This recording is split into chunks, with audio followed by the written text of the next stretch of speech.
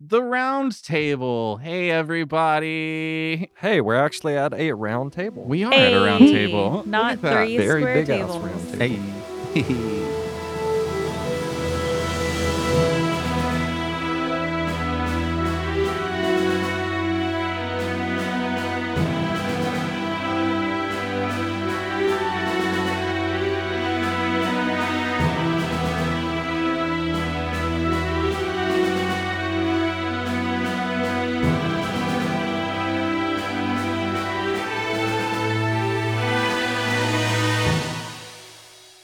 Well, Act 3's over, y'all. Mm-hmm. How did that go for everybody? Just generally, not specifics. That Ziv finale was something else, man. You did a fucking fantastic Thanks, job. man. It was all right. I hated it. I did want to mention that we do have a guest at the table with us today. It's our very own intern. Colby. Colby has joined the table, and those of you that follow us on Twitch and have been watching our streams whenever we were streaming before quarantine know that he was behind the curtain running sound and stuff for us. And I just thought he has a lot of input on the story a lot of times outside of the recording, and I just wanted to get him involved. Yeah. Get some outside perspective at the table. And there's no cameras here today. And there is no cameras here today. I mean, there's one above us, but it's not on. You know. Or is it? Or is it? Or is it? We're streaming. When was Colby's first episode? Have you been with us all of Act 3? I think it was the dildo snake. Sounds accurate. Yeah. I don't remember it that way at all. Oh. You don't remember the dildo snake? I can't remember when your first stream was. I was Were you behind here? the curtain, so I'm not at the table seeing your dick snake. I mean, if you saw it, you wouldn't forget it. You would know. It might have been That the silver first episode Goliath. of Wave Break, actually. Were you? Did I you do was the, there for the that. stream?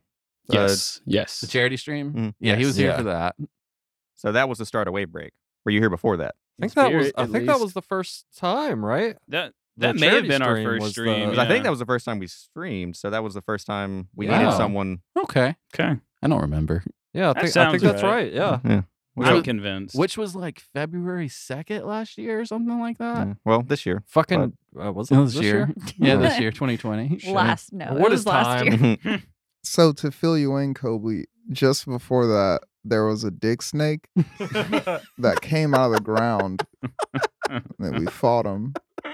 You just missed it. I think he's over there on the shelf. I think I actually had to dismantle that one. Had to. Yeah. Oh no, it's still there. I see the. Is that the? I see the Yeah. octopus. Got him. yeah. I mean, the octopus I think is there. I don't know if the dildo snake is, but let's start at the beginning. I kind of want to do this round table a little different because the last couple of times we've done round tables, we've kind of focused on the end of the act, and we didn't really brush by every single story arc very well. So let's just start off with the Act 3 prequel, and let's just throw some comments out there. And just to give you a little summary, this is the one where Bryn, the Master Scout of the continent of Lunalia of the Crimson Command, was asked to investigate the Shadow Sea, and he hires crazy Captain Jensen. And then they sail into the sea, and Hamaran gifts Bryn the Black Orb when they get there. I don't really have any questions about this one for y'all. I just wanted to get some comments, get us moving on the round table, just talking. That seems like so long ago. It was It a was long long time ago. That was the Benji episode, right? Yes. Yeah, Yes. it's Captain Jensen. Captain was- Jensen. What? Like well over a year ago. Yeah. Yeah. I think it Oh. was. Crazy, man. Like a year and a half. I want to say it's Colby's favorite episode. You'd be wrong. I thought it was 3 doors down. It's 3 dwarfs. Yeah. down. Oh, okay. That's my silver medal, though. okay. Both of his favorite episodes involve none of us. Yep. I see how it is, Colby. Hey, what's your Finally caught on. your third favorite episode? I don't have one. Oh, I was Which- hoping you would say the Zip finale. Yeah. We're also not in it. Yeah, which episode says balls the third most? But yeah, that was my setup. And I think y'all now, knowing how the act ended, understand Mm-hmm. why I set it up that way. But we'll get to that. So the next arc was Drop of a Captain's Hat. And the summary of this one is you all gathered up again after splitting from Yin, doing your own thing. And when you gathered back up in the town of Downland Harbor, you find Captain Kaio, who will take you to Luran. But after having a night of festivities, getting drunk, someone was kidnapped by some doppelgangers, aka Dorth and Captain Kaio, and those doppelgangers took the form of both of those people. And my question on this one is, how was the experience for you, Dorth? The glimpse behind the DM screen there. It was fun because basically anytime there is a puzzle or some sort of uncertainty in the D&D story, we're trying to figure out, and then every now and then you can glance up at Dave, who is having the time of his life. And I finally got to experience that a little bit, because seeing y'all try to figure out and just sitting here like, I know everything. I know all the things y'all are trying to figure out, and it is lovely to just sit here in silence and not say anything. That's actually a big struggle I dealt with helping in the stream, is because reading all the notes. What? You gotta Speaking of talk the microphone. into Get a the little microphone. Yeah. To get but- directly in Tilt front of it it without the up a little condenser. bit. There you Yeah, so reading the DM notes while you guys are streaming and trying not to laugh was a challenge. Oh yeah, because that's the thing for you is with the Twitch stream is I've give you my DM notes so you can kind of prep sounds as we come along things, because there's somewhat of an outline to each episode, each session, and then I write week to week, so I don't really have more outline than that to give him to prepare for the week before. He only gets to prepare like right before the stream starts. As early as I can get here, that's how much time I have to prepare. That's why was requesting the notes so heavily. But I want to say, right, Tom, you were a little irked by drop of a captain's hat. Those smoke breaks in between me and Ryan Adam just in here recording by ourselves, and then the four of you had to walk outside. I mean, I think all of us were a little Yeah. not irked, but we were like, what the fuck is going on in there? I hated that act personally. Oh, What? I Really? mean, like from a player standpoint, I'm still bitter that they got away. Are you? Would you? yeah, Oh, yeah. yeah. Oh, That's we kind of did. our fault. That's Astra's biggest thing is like Yeah. letting the enemy get away, letting all those people die. I was gonna say that that's kind of shit the that keeps biggest happening. thing. You So- killed No. a village. We'll talk about that, I'm sure. So wait, you said you hated that arc, and I just want to make sure. Did D hate that arc, or did Asher hate that arc? No, D loved that arc because Okay. I knew that it was a doppelganger, but I didn't want Oh yeah, to because that's reveal right. that. Because I was having a really hard time planning for the beginning of the act, because I knew we were coming off such a high point with the end of Act 2, and we were on some sort of road trip, me and Yeah, D, and I was like and- having her read the monster manual out to me. Yeah, I was like, this is Mm. dangerous because now I know a shit ton about monsters. Not that I'm going to remember anything because I have a terrible memory, but I was like, ooh, doppelgangers. I didn't really know this was a huge D&D thing. So I really liked that idea. And I was like, oh, that would be cool. And then Dave used it. And I And was then I like, used it. I kind of feel like I know exactly what this is. So I'm just going to role play. I enjoyed the doppelgangers. I thought they were really fun and cool to play with, and a fun little surprise. And I think my favorite part of this arc too was the fact that Keth just totally, like, almost literally destroyed your dungeon. He just Oh, yeah. busted through a wall yeah. I and forgot ruined about all of your that. planning. I Yes. forgot about that. Yeah, I feel like that's just barbarians. Like that is the meme. just Keth things. Yeah. Yes. Just Keth things. I was a huge fan of actually Felomir drunk mitigating criminal and kind of reforming him outside of the bar. Oh yeah, when I did the it was, who was that? Me and Oh yeah, Finch. yeah. Some dude tried to stab me or something. Or he wanted my After, and then that's when I used hypnotic pattern on the thief, Oh yeah, I do remember that now. and I guess also Finch. I feel like he That's where you talks found like the hat. this. Yeah, we went outside and found the hat, the drop. You put on the hats. P hat. The pissy hat. Yeah, Oh yeah, you did put on the P hat. yeah, that was fun. That was a good arc. But let's go ahead and move on because there's a lot to Act 3. Dead Men Tell Tales. Captain Kaio takes y'all to Luran. You have a ship battle and meet Kurgle for the first time. You get to Port Greasel and investigate the constructs. You'll find out about Wavebreak and the constructs being powered by the souls of the dead. There's a couple questions that were submitted on this arc, but let's just go ahead and I wanted to say that this was kind of a story design flaw I made, because I should have totally had 2 different story arcs for the ship travel and then investigating Laron. Like, it should have been split in 2, and Dead Men Tell Tales was the investigating Laron part. And I just thought the ship part was going to go much faster than like 4 episodes, and it ended up being like 4 episodes. But that's D&D for you. Yep. So let's cover the questions, and then we'll talk more about the arc if something's not mentioned. Morgriman, aka Keith Foyston, who is a good friend of ours on the Discord and also a Patreon supporter, asks, was the original intent of the Laron arc that the party actually investigate and infiltrate the compound in the middle of the island? It seemed to me that there was where they were supposed to go, but chose to bypass it. The design for me, yes, was that there was a clue there, obviously. The dead people, the undead being put in cages. Obviously, you didn't have to get there because you were able to find that information by just going to the factory. But that's the fun thing about, if you design a D&D arc properly, is you can just let it happen and see what clues they can find. And eventually, with Doris Flyby, they did get to somewhat investigate it anyways. Yeah, I was going to say the best thing that came out of that arc was finding out that PVAC was a major character. And we had no fucking idea. I really enjoyed the boat parts and how the skill challenges that we all had our own little posts to do certain things. That was just a lot of fun. Yeah, that was a good dynamic. I like that a lot. For the learning how to use the boat and get across. Yeah, the whole everything. travel and the mechanics of all our job roles and stuff. That was all me. I was good. just about to ask you if that was something that you came, because it was really, really good. Thank you. Yeah, I couldn't figure out anything online that had it. You can purchase a bunch of stuff on DM's Guild and stuff, but sometimes those descriptions just don't exactly tell you what you're buying. So I didn't risk it because I don't have a lot of money. I just kind of designed something myself, and I think it worked out pretty well. But it sounds like y'all enjoyed it quite a bit. For sure. I liked it. Lucas Duff, aka the DM of Ballad of 7 Dice, who's also a Patreon supporter and friend of ours, who plays Ziv and Vorin, as y'all find out. He asked, did the souls that were used for the machines, the constructs, have any memory of what they were doing? Were they kind of brainwashed / programmed? And the answer to that is they did not really have functioning memories. They were just kind of brainwashed and just doing the jobs that their construct bodies were telling them to do. Yeah. The soul pretty much powered the construct.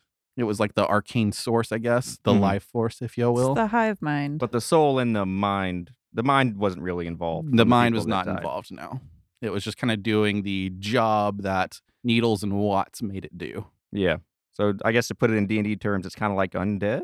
Yeah. It was undead. It was undead for like sure. They speak the languages they knew in life, but they can't talk. Correct. Something along those lines. Yeah. Cognitive thought. Right. I mean, you probably could have casted Speak to the Dead with them and gotten answers from their memories because, they were basically just undead constructs. Yeah. Yeah.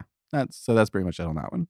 Any other comments on Dead Men Tells Tales before we get to Wave Yeah, Break that 98? shit fucked me up. Yeah? Yeah, Kurgle coming out of nowhere. She was a pirate. All right, straight up. Hold up. Let me pull out my character sheet real quick. So we randomly rolled our personality traits, ideals, bonds, and flaws. My bonds were loyal to Lost Family, and to play off of that was hates Pirates of Laron. This is some day one shit. Then I found out my long lost sister is a pirate of Laron, like a captain. Bless it. Kath was very confused. Also, Bernard. Bernard. I mean, there were a lot of great moments in that arc. Yes. All of the social commentary that happened in it. Like, Forgot about that.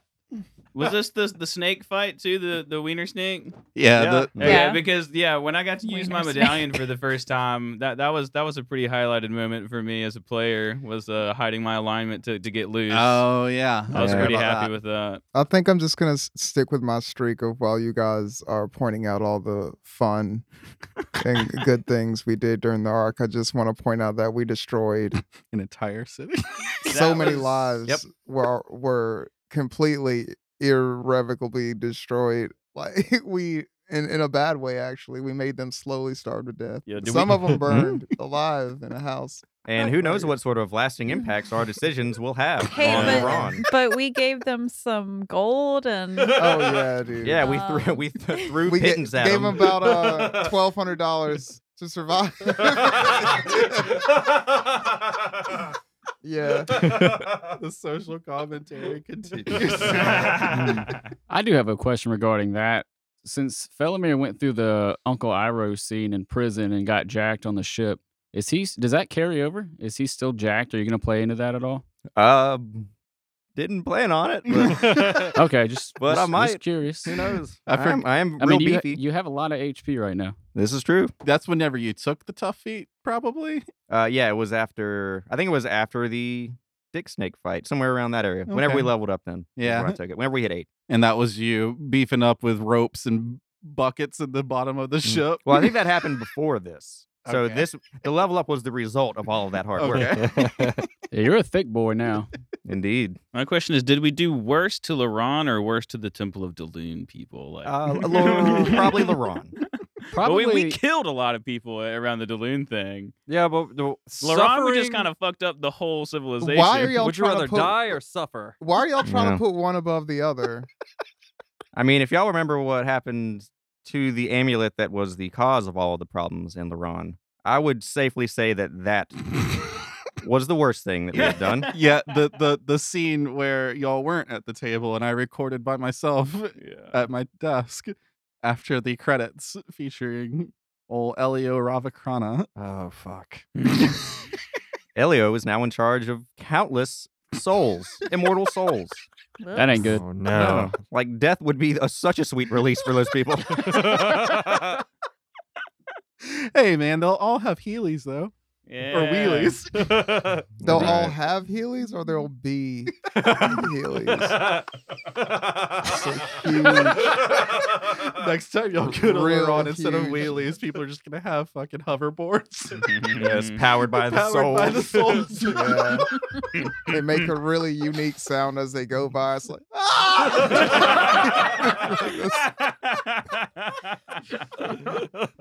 it's the 21st century, dude. I feel like y'all are leaving out the girl that you kind of charmed into getting information and then like left her on red. I think we mentioned. yeah. somebody. Yeah. No, she was part of the stimulus check. Yeah, Oh. we weren't going to mention her. She was burned a lot. Sorry. No. If you- No, her family was burned. No, Her, the girl right? that you flirted with. Yeah, she was burned alive. Yeah, she was Yeah, burned no, she was alive. burned alive. Her What? and her family were burned alive. Yeah, no, And Penrir the- is the one we threw change at. Oh, Yeah. yeah. Oh. This was the freedom fighter Dayla? What was her who has name? no Dayla? need for money at all. what We was say here's Lula? some money. Lula. Lula, Mm. The factory. the secretary. factory secretary attendant Mhm. lady. Yeah, they were executed because of that. Wow, man. Yeah, You guys are bad that's people. right. Yeah. Like, it's not even. So- Why do you think, like, every other episode somebody says, are we the bad guys? It's not So even a wave question break. anymore. So wave break. So yeah, let's Yeah, move on dude. to wave break. So we still Charisma got- plus fucking 9, dude. Still got quite a few to go through. It's just plus 7. All right, so Wave Break 98. This was a dungeon arc. It was a subnautical prison converted into a trap by Yager and Delaro at Voran's bidding. First off, history on Wave Break 98. Some of y'all experienced it before this campaign, but Wave Break 98 once was in a campaign of mine, and this time it was the 98th prison on Laron or whatever. But then it was not even in Laron. I want to say it was in the country of Chandlin, near the Fae Islands. And right, Tom, your character was in it? Yeah, I was in that campaign, yeah. No, were you in prison or were you the one of the people going to save people? I don't recall. I know that Dean- Matt's character. Was I in the prison? I want to say you were in the prison. I know Dean was. Dean was in the prison. I want to say I was not. 'Cause Garrison was playing then, right? Yeah. I want to say I was part of the rescue team. Okay. So yeah, for you listeners, there was a rescue team. Half the party got captured, and then half the party was a part of this Navy SEALs-esque rescue team, and they got like magical jet skis that went underwater, like sub jet skis. and they just went down and Navy SEALed into the prison and rescued their friends, and it was a very epic thing. And it was called, and like after it was all done, it was like Wave Break 98 was the joke because it was the year 198, and we were gonna make t-shirts that were like spring break t-shirts, Yeah, like neon airbrush. colors, airbrush colors. And I still want those shirts now. So yeah, that was kind of the 98 was kind of a throwback for my players that were involved. But Lucas asked, how does Keth feel about the fire giant taking lives? Does he have a plan if he thinks it might endanger the party? I think we all know the answer to that one. Yeah, Keth feels very, very badly about how he killed a bunch of people and how he is the fire giant. Keth is such a tormented soul. Yeah, Keth is this is a lot of shit going on with Keth right now. I mean, there's not really anything I could do once it happens, but there's definitely Keth is definitely going to try to find a way to control it, like he found a way to control his rage and harness that power. I guess we'll throw that second question to the party then. Does anyone have a plan? I have a plan. Believe it's running. Oh no, it's to You don't have to say it. I have a plan. Okay. Felmy, you're gonna off Cap? Find out next time on the 4 Shut him in your library until he cools off. I would also argue that there really hasn't been a reason for Keth to have a plan yet because he hadn't put the party in danger. I mean, by being Mystic up until the I was gonna finale. say, I had a plan, but it turns out Mystic is inevitable. So, but that might be something we need to discuss as a party now that we have witnessed the real threat that Mystic can be. Yeah, I'll put that in my And- notes. Maybe I'll make sure to. I have a question to add. Sorry, I didn't go through the proper channels to add this question, but I'm sitting at the fucking table. I'll ask a goddamn question. Does the party realize that he's becoming more and more of a threat every time we see him? As in, he's getting bigger. Yeah. I would think so. Well, the second time it happened, y'all didn't see it. Yeah, I was about to say we haven't seen him, right? So the first Whoa. time happened in the School of Planar Learning at the end of Act 2, and y'all did see him then. He was 10 feet tall. He was doing, significant damage, but nothing like wild. Second time, he was in a volcano, and y'all couldn't see him. Yeah, but he was bigger last time than he was the first time. And which also would be cause for alarm to Dorith, at least. Like, hey, this was scary before. It's worse now. He's still around. Like, it's gonna happen again. And also, correct me if I'm wrong, but didn't Keth sort of explain what happened to him when he transformed in the volcano? Maybe not to us, but to Kurgle? I distinctly remember the line, dunked him in the lava. yeah. He dunked him in the. He dunked. Wait, I think the dunked in the lava. Oh well. No, it was. And I want to say it was him saying that to Kurgle. I don't know if it was. We've whatever. said that you remember your actions. Yeah, I want to say it was like I get flashes of what happens, and I Yeah. have like a small amount of recall, and maybe I get more and more recall the more advanced Mystic or / Keth gets with his Mystic form or whatever. I think it's safe to assume that Mystic is becoming a bigger threat by the day. Yeah. Can't believe I didn't realize it was a trap until it was a trap. I was about to say, fuck that one guy. Yeah, I Whatever his think fucking name was. I think you were pretty upset about that Yeah, one, right, it was- D? I'd like to highlight the honesty room and how much fun that was. yeah, that was really No. good. Yeah, just the constant talking, the editing nightmare that it was. Yeah, okay, so that part kind of confused me. Like, you guys had to be honest, but for some reason, you guys took that as we all have to talk No, our thoughts. It wasn't just they had to be honest. It was an empowered zone of truth where you just spoke your thoughts. Mhm. Okay, So I did any not s- catch that. Yeah, it was like they spoke their surface thoughts. It would be cool if somehow there was a character in that room, and when he stood in the room, you couldn't tell the difference.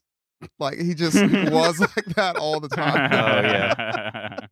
As they progressed down Wave Break 98, there was a lot of note on the air quality getting worse. What was the end results of that had it not been alleviated? The whole thing would have flooded, and they would have had to do underwater breathing the whole time. Because I think Felomir can cast that. Shit. Yeah. I mean, it would have cracked and Yeah. flooding would have become a major problem. And then they would have had to like swim to the bottom to get to the end. Yeah, I think because we got exhaustion or losing hit die was the mechanic. I think Yeah. so. That was really the biggest threat. It was just basically how weak can I get them before they fight Delaro? I'm glad that Mhm. didn't happen because that would have given me so much anxiety, like watching a movie when someone's underwater for too long.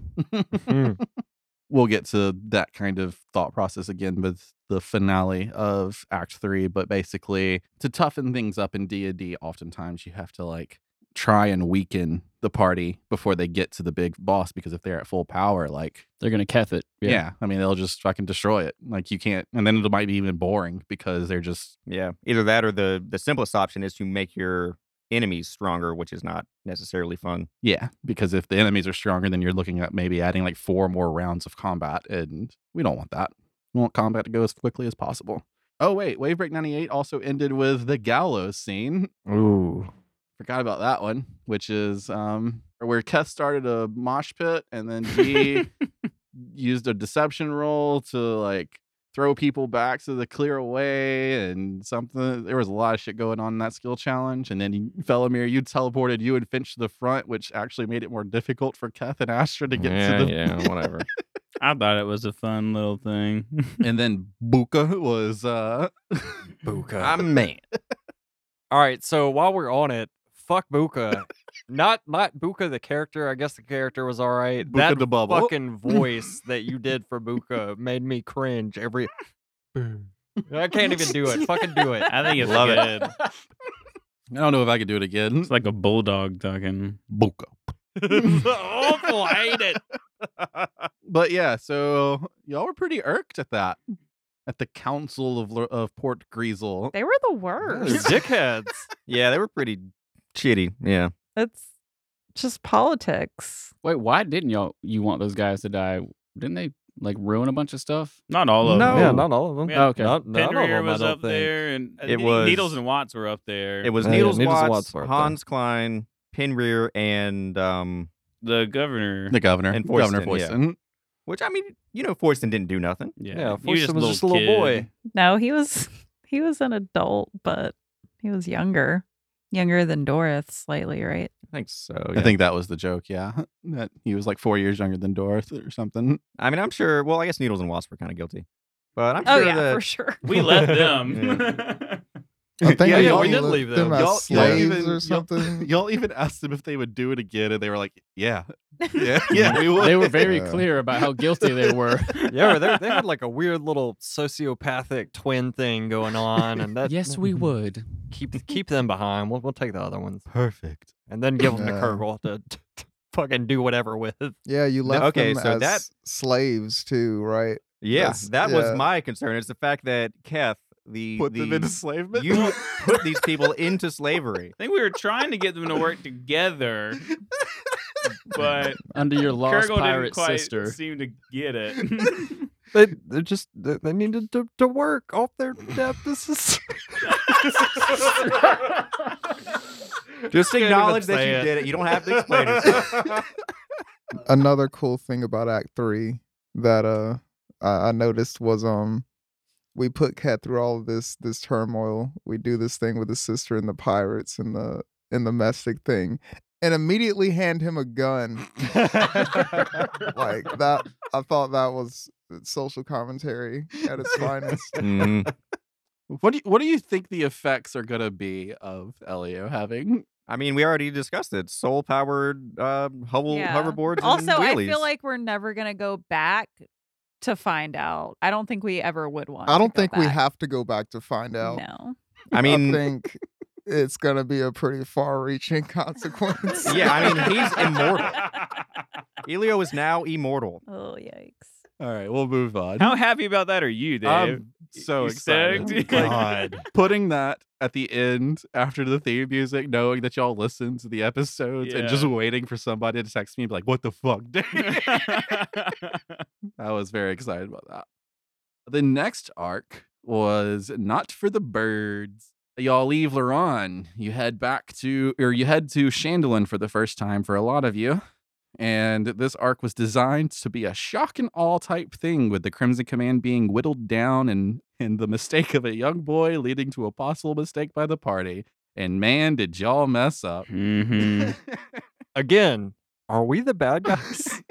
I mean, I still feel like I was getting attacked and I was trying to hunt down whoever was killing all the Crimson Command people. This dude did not show himself. Like, Was he there could have defused the situation where I wouldn't have killed him. So you don't think there was a lesson in that combat for Finch? I'm sure there was, but But we didn't learn it. It's not all my fault. I don't think you learned it by leveling up as an assassin. Phantom Fitch was Now- born. now- No. I see what's happening here. We're trying to teach Finch a lesson. Finch is trying to teach us a lesson. Like, I like this shit. Like, I'm not to be fucked with.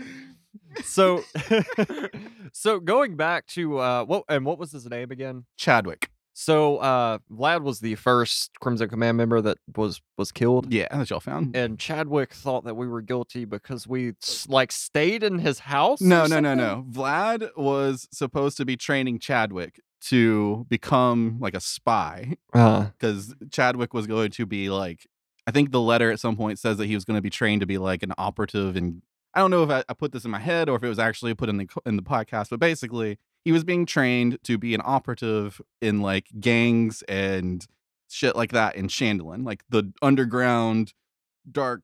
He's like an undercover agent. Yeah, an Yeah. undercover agent. That's the word I'm looking for. So he was being trained by Vlad, who's an old man who's retired from that and is now just treating the birds and doing messages, because Vlad used to do that. And so whenever he shows up and sees y'all over Vlad's dead body, Weren't we there like an extended amount of time? Yeah, like we slept and then there. you slept yeah, in the we did house. stay we there. messed Yeah, it up yeah. the first time for sure. And Yeah, then- we came across a murder scene. We're like, damn, this sucks. Let's We're rest tired. here. And stayed in his house. Well, there's no phones in Aces. It's a long walk to the guard shack. I want to say that there was a perception check that happened before you went inside, Mm-hmm. and there was a perception check that happened when you left. Yep. And the challenge wasn't to get one successful perception check. It was to get multiple one, and that was a chance for that to happen. And then whenever Felomir spotted him, that was like a second success to where you're like, oh, you spotted him, but he gets away, but you got a glimpse of him. And then as the arc goes on, you do more perception checks, you see him, you get more clues, and then eventually, if you got enough perception checks, you'd have enough information, hopefully, to not kill the boy. Yeah, that whole situation confused the fuck out of me. I was like, what is this random kid doing? Yeah, I didn't know. Yeah. I didn't put all the pieces together until Chadwick was dead. Yeah. That was the shock and all that I was Yeah. hoping for. Yep. Yeah. But I was hoping the clue of the Crimson Command map being taken would help. Oh, it made perfect sense. Yeah. No, you did great. But at the time, we thought that it was like, oh, they took the map so they could find all the outposts and Mhm. kill all the people. So Yeah. it Mhm. makes sense. Like either way, like from either perspective, it makes sense. We were just the wrong perspective. Yeah. See, we're not bad guys. We're just insubordinate. Yeah. And we kill before we ask questions. I mean, I'm just saying again. This guy shot first, Yeah. stayed hidden, and kept shooting. What am I supposed to do? Be like, oh, please stop, sir. No, I'm fighting back, dude. And I think later on in this arc, or maybe the next one, The fuck did I just say? we have the Finch shoots first moment with the flintlock. Because we're about to get assassinated, and I wake up and hear flintlocks cocking. Finch ain't gonna die. Oh yeah, the gnome assassins. Mhm. oh yeah. I play my character. Finch is like lock and fucking load, dude. Yep, right. Let's go. Didn't Astra fall out of the trailer when you guys got shot? Okay, yeah, Oh, there was yeah. a whole Yeah. mechanical situation Yeah. that happened with that. Even Yeah. though that got weird, I enjoyed doing the horse and buggy stuff too. That was fun. Yeah. was I like, enjoy y'all getting the horse and buggy. You Oh. trimmed the fuck out that part of that I just- episode. I I was like, we enjoyed- spent so long figuring out where and why and for what purpose and from what perspective. And I'm like, yo, she's standing in the middle of the street next turn, dude. My favorite part of that whole scene was Matt. He's just always driving because he's always too stressed out and too Mhm. upset to like sleep. From Clanport all the way to that moment. Uh-huh. Yeah. All the way to fucking Erlin. That was rough. I also liked the Astra doing the Find Familiar with Oysterich. That was a cool little. Yeah. That was really part. cool. I'm glad we finally got to do that. Felomir I mean, and his goblet or buck teeth. whatever we called it. What was it called? Brazier. That was the last arc Brazier? Brazier? we ever slept without someone taking watch. We're within a bubble. Oops. Oh yeah. And we'll never See, I do said we're that just again. insubordinate. We're not bad people. We just Wasn't suck at our that job. when you guys woke up and you're like, I look for my orbs and I see everything, and Dave's like, do you? Yeah. Wasn't that trip? Yeah. Like, no, I'm just gonna look around and see I that just everything's wanted- there, right? I It's like, wanted so you're badly. telling me that everything is there. You were making Dave tell you. You You wanna have roll to or spell it out for me. Please don't let things be the way they are. Do you want to Don't play do D&D? Yeah, that was the line. There it was. We were like, yo, do we need to go outside? It was followed up with a "fuck you, Dave." Yeah. David. Yeah, David. Oh, David. David. It's the He David went with drop. a David. He doesn't say fuck you. He just says, David. all right, David. That's when you're in big trouble. All right, so let's move on to A Curse in Disguise. Summary: investigating the cause of Ficklepox. Turned out to not be a disease at all, but the priestess of Daloon being an evil wraith sucking the land dry of life. I got a couple questions on this one, so we'll go through those first. Blue Torch, aka Jacob Williams, good friend of ours, Patreon supporter, and on our Discord, asks how much of this arc was inspired by growing up in the Bible Belt. All of it. I think it's pretty plain and simple. The Bible Belt is in fact a thing, and we were all somewhat influenced by it, probably at younger ages, Mm-hmm. in any way, shape, or form. Whether it's just some friend saying like, "Hey, you want to go to church with me on Wednesday night?" No. They ask you if you want pizza, Yeah. and they slide the Jesus in when you're already there. I've been fooled so many times. That's why I make my own goddamn pizza now. Fuck that. Lucas Duff asks, "Is there resurrection magic in Asus?" Yes. You guys. All need to right, learn next that. question. You guys need that. Yes, there is resurrection magic. The mechanics of it I haven't quite decided on, but it's not just like you cast a spell. But none of my players have decided that they want to take a resurrection spell, so I haven't had to worry about it yet. Also, I don't think any of us have the ability to take a resurrection spell. yet. Not to the extent I think there's Revify Yeah. coming up soon for somebody, Mhm. maybe. But that one's pretty simple. Yeah. But we're gonna talk about it if somebody tries to take it. Right. These were notes that I think I wanted to say. I'm trying to read ahead. The people of the Temple of Daloon, were they going to die no matter what? No, somebody did ask that. I don't remember who asked it. Didn't write it down. No. No, It is very possible that the people of the Temple of Daloon did not have to die. that was all us. Now, I don't will believe that say, for a second. over time, if they didn't kill the priestess, a lot of people would have continued to die for a long time. Exactly. I didn't know that Astra was going to dunk her into the healing pool so that the energy that she kept mentioning that had to build up got released to do the resurrection, killing everyone and taking max health down if failed on con save. I was saving that mechanic for if Felomir got in it. Yeah, Because I figured. Because if Felomir would have gotten into it, it would have taken a lot to heal him of being a tiefling, and then that would have killed everyone. That would have been a twist. That would have been. So he would have gone back to being an elf. Yeah.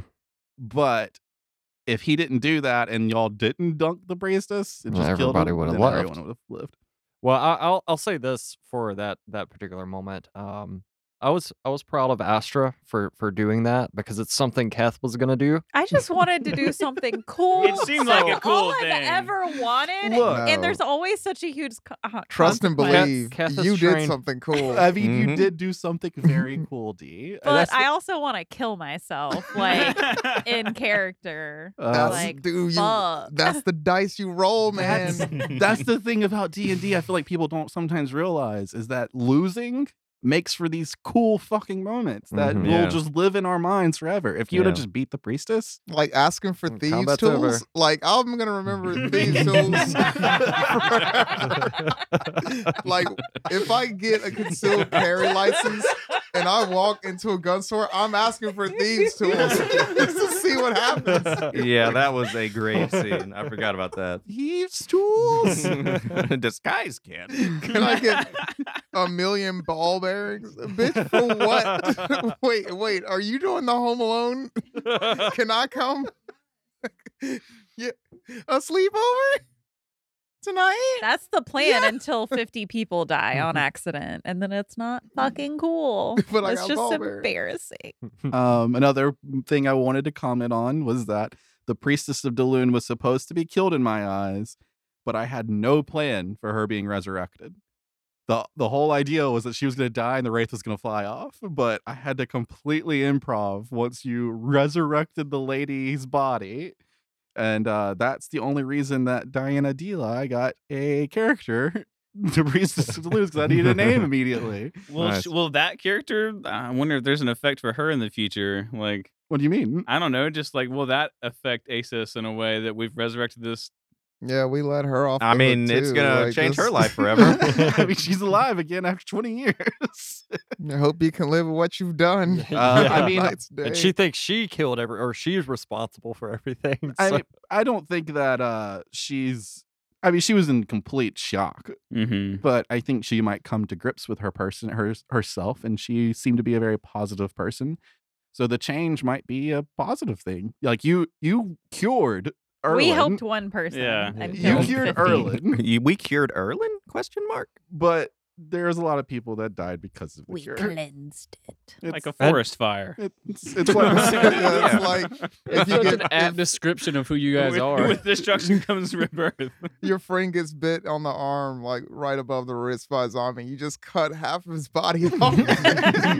You're better. You'll heal. You're Hey, welcome. Look, we gave her pittance as well. So you know what? We threw some gold at her. She'll be fine. Good luck. Wait, how about the dungeon design of that one? Like making the dungeon on the tiles as it was going on, but nothing was happening combat wise. Like, how did that feel as a player? I liked it, but I just like battle maps, whether they're used for battle or not. It just helps me visualize better. Okay. And plus, it did provide tension. Like, oh shit, we're about to get into a fight. What are you talking about? So there's like some contradictory or conflicting discussion going on in the TTRPG community regularly about like making a battle map happen before battle starts. Like you're kind of forcing battle upon the players Or it gives it away. or gives it away. But like you could have really gotten out of that whole thing without ever fighting. Like you could have not talked to the priestess. You could have not tried to heal the land. You could have just been like, well, everything seems normal here. It's just a cult, and walked away. But like building the map, did it make it feel like you were playing a game more than just telling a story? Is I guess the question. I'll be honest, I don't really remember the map that well as far as like how you were, I guess, building it out or whatever. So from my perspective, it didn't take anything away from the story because Okay. that's the only thing that I remember, and that's what was important. To me, it didn't. I don't remember it being called a battle map. It was just, this is the map of the building you're in Okay. that you Mhm. can tell Yeah. just by being in it. And it didn't feel like you're in a dungeon, because when we were in there, it's like just a bunch of sick people. It Yeah. seems like Yeah. you're in like a refuge place. Yeah, if anything, I feel like it was because we were streaming. So I feel like if anything, it was for the viewers. Well, the reason I did it that way is because there were possible moments where y'all might split off. Like somebody might be sneaky where the other person's not. And so that sneaky person might go off and do their thing. And I wanted positions in case like shit popped off, because all of those monks were undead people. And if one combat starts between an undead monk and one of y'all, while y'all are in one other room, like I need to take. So it was kind of like setting up. It was intentionally being done in case shit popped off, but I didn't know if that ruined the experience for you as players seeing a map happen as No, I prefer a map in every situation. Personally. Yeah, even if we're not doing combat, because I can't visualize things very well. Yeah, it helps as a you lot. know. Mm-hmm. okay. Good to know. Especially like playing with you for so long. Like I know that combat is very rarely the only option. So even if you were to build a dungeon map and I didn't want to fight or I felt like it wasn't necessary, then I knew there was a way to subvert it. Okay, cool. Yeah, yeah. I'm learning things as a DM all the time, so that was a question for myself basically. More maps. All right, let's move on to Their Weight in Gold. Summary: this is the story arc I had planned since the Act 3 prequel. At least I had the Crimson Keep planned. Like I knew that was going to be placing a trap in a keep with the orb and getting y'all in a situation against Yager. Actually, I didn't know if it was going to be Yager or Velmir. Yager or Velmir at the time of designing Act 3. But I think that the first part of this story arc dropped as a podcast episode before we finished it. It did, yes. Which means the title got dropped. Did that spoil anything? Their weight in gold? Not for me. I mean, it makes more sense now, but I was just like, oh, Chandelier, gold walls. Mm-hmm. I'm sure it's going to have another meeting once things wrap up, but I don't know what it is now. Okay. I didn't know if it spoiled the possible trap. But let's go on to question 1. Morgriman asks, what was the tidal wave of ooze from the Chandelier Tower? That was puke. Bile. I kept calling it bile, and Lucas asked a question regarding the keep that I think answers Morgriman's question. Was the entire building turned into a mimic, or was the building destroyed and a mimic was put in its place? I don't know how mimics work in all actuality, so I just kind of made it up in my head. But in my head, Yager converted the keep that was standing into a mimic. But the story behind that is I was just looking at D&D stuff online one time, and I saw a house mimic, and there was a picture of it, and then there was like these 2 little adventurers that were standing up against it, and I was like, how you fight a house mimic? Why would you fight a house mimic? My headcanon is much more interesting. I'm imagining that a house mimic has to be born of 2 other house mimic parents, and it starts off as a little dog house mimic, and then it grows into a little apartment mimic. Then it's this nice cottage mimic, and then it can be, and only then. That's how long this plan has been hatched. Only then can they move it to a house that looks exactly like it used to be. So then we can, Yeah. that's what happened. That's what I believe now. What caused the mimic to, I guess, crumble into itself? Just drama. Fucking with us. Yeah. The stress. Just like bad guys. Like it's just trying to eat you, and then it crumbling in on itself. It didn't eat you, so it failed. And God, I don't know. Why would you ask me that? Yeah, come on. You're a DM. His Like, appendix. just chalk it up to the orb or something. Like, His appendix burst. So Well, I didn't know Naturally. if it was like intentionally like brought down on us. No, I Sacrifice. don't know. It was just kind of story flavor. I don't know how mimics work in general. Yeah, mimics are fucking weird. Yeah, even like a treasure chest mimic. What happens when it dies? I guess it just lays there.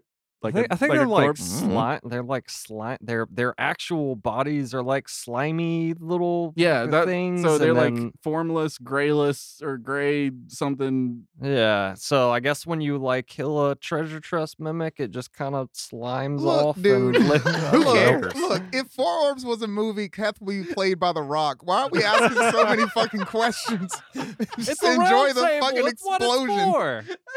Jeez, Would Four Orbs be a James Cameron movie? I hope not. Yeah. So wait, could you use a mimic soul to power a hoverboard? Just curious. Do mimics have souls? I don't know the answer to these questions. It was rhetorical.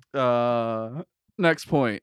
Bryn's. Oh wait. So to answer Morgriman, the bile was the bile of the mimic that is the keep. I hope that answers your question, Morgriman.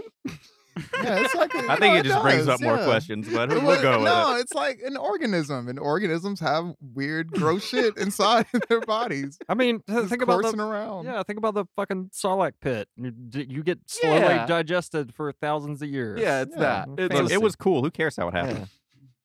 Next point. This is something I wanted to say is that Bryn's death is actually from a previous campaign. Does anybody remember it? Bryn's death. I've heard you talk about it enough, so Chase is still mad at me about it, if I remember correctly. I've heard the story, but I don't remember. So the Necromancer used to be in the Necronomicon used to be in the Four Orbs universe. I don't have it there anymore because it's not a Cthulhu game. But he touched the Necronomicon, and then his body just decayed instantly. So whenever Chase first made, I can picture his face. yeah, we weren't even like close to finishing that campaign. Yeah, it's coming back now. He just and like died. I tried to give him so many warnings as a DM, like, hey, it's emitting some really powerful energy. Usually people touch these kind of things with a cloth before they touch it with their hand. And then he just picked it up. Now, to be clear, I was not there. I can just picture what Chase's face would look like as Dave tells him his character is dead now. Suddenly. The intent was to bring him back to the game in that campaign as a Gandalf type thing, but he never played again. So. Can't imagine why. But anyway, so yeah, that was a throwback to do that to Chase again, was to have his body decay. And the actual story of, you know how he guested that night and he showed up impromptu? If he wasn't going to be in town, I kept telling him, like, yeah, man, next time you're in town, we'll do another Bryn scene where you give the orb to Finch and you'll have your good time. But I didn't know his schedule of being in town was so random. Like, I couldn't really fucking plan that. So I knew that if he was, his character was actually going to decay and die. And then, like, if he never was here, he was just going to hear it on the podcast. And I was just going to keep saying, yeah, man, whenever you're in town. And just that just brings everything full circle, going back to bad shit happening in D&D is fun. Because if that had never happened, then this would not have happened. Exactly. But anyways, next point. All right, this one had quite a few people ask the same question. Plutorch, Damien, and Jeremy Lynn. Damien is the DM of Adventures of Aurelia, who is a fan of Four Orbs, who's also a Patreon supporter and part of our Discord community. Jeremy Lynn is an old high school friend of ours who's listening and all called up and is also in our Discord community. I think he's a Patreon supporter too. Can't remember. Nice. But same topic, different questions, but this bounces back to the battle with the priestess in the Temple of Daloon. And I brought this one up in this one because it happened in this arc. What's up with Dorith's weight? That's what Jeremy... That doesn't have anything to do with the Temple of Daloon, does it? Yeah, it does. Oh. Yeah, I dude. get it completely now. Okay. So Plutorch asked that, and then Jeremy asked, did the rest of the party have a Oh my chance at God. removing their curse during that fight where Dorith lost his 1 pound trait? I thought the potion just wore off. Wha- That's when. What about the pouch? So the pouch didn't go away no. because That wasn't a it's curse. not a curse. It's a blessing. Are you kidding me? But the potion of jumping from Dark Party Icker, whenever he jumped on the bed in episode 16, I think, and found a potion and then immediately pretty much drank it and then tested jumping, that's whenever he became 1 pound and has been 1 pound since. So that was a cursed potion of That jumping. was a cursed potion of jumping. Wow. For the record, I called that in Discord. I'd like to think that also wasn't technically a curse because that was really fucking cool. Yeah, I liked it. I mean, Yeah. practically Like, it wasn't a curse. Yeah. I mean, in a combat situation, if you were Keth and you were 1 pound, Yeah. you could get tossed around pretty easily. That's a pretty hefty curse. I agree with that, but in any combat scenario, Dorth being who he is already, it wouldn't matter if he was 1 pound or how much he actually weighs. He's still getting smacked across the room, so it doesn't make any difference. Oh, that's what it is. Also, this is something I've been waiting to say too. It wasn't a cursed potion of jumping. It was a cursed potion of feather fall. Oh, nice. I have a question regarding that. Were there any mechanical drawbacks that you had for that? Nope, on it your was side? just 1 pound. Oh, cool. Just 1 pound. I loved Oh, role playing that with everyone for so long. Yeah, that's what I was about to bring up because I don't know if it was at another round table or just at some point in the Discord, but somebody asked, "Is Dorith ever gonna realize that he weighs 1 pound?" And I was just like, "I'm just gonna make an executive decision right now. Nope. No, never. It doesn't matter how clear you make it. I'm gonna logic my way around it. Like I'm never gonna know." And it wasn't something I was actually going to bring up and talk about unless you ever lost it, and then I was going to bring it up in our roundtable. But basically, there are things that I will be talking about in the campaign wrap up. So whenever we're completely done, there's a lot of secrets that I get to tell you about, and some of them are still lingering out there. There was a moment in their Weight in Gold whenever y'all visited Olga Riddle. And she told everybody who was cursed, basically. Mm-hmm. Some people were not cursed and some were. But yeah. Well, yeah, I'm cursed. Ain't got no eye. Is that the only thing you got going on? As far as I know. You got no heart. That's how I'm definitely logicking my way into it, you know. Of course I have a curse. You know. Fucked up in the head. You ain't gotta tell me. I've seen too much. Lucas also asked, are beholders native to Asus? If not, how do they get in? Beholders are not native to Asus. They would be native to Grixolis. Hey. And who's from Grixolis? The bad guys. Fucking Ziv. Yager. And Yager was in this fight. And how did a beholder get into Asus? Yager brought him here and put the mimic there in place. Lucas also asked if there is resurrection magic in Asus. I split his question up. Would Astra try to use it to get her father back, even if the price was steep? Nah. No? Just no? I mean, how steep we talking here? I mean, you're already going to hell. You might as well like get something from it. Yeah, what's the line? You killed the church. Would you kill another person to bring your father back? Did you kill another church? No. Just one person. What if they were a bad person? One bad No. person. 10 people. 10 bad people. 100. Would you trade Oystrich for your 500. father? No, I obviously Ooh. I had the choice to do that and I didn't. To trade Oystrich for your father? Well, you asked me if I would put Oystrich in danger since he could read my thoughts. Oh, that's true. And I said no. There is no penalty except you have to change his diaper every day till you do it. No. Asking the real questions.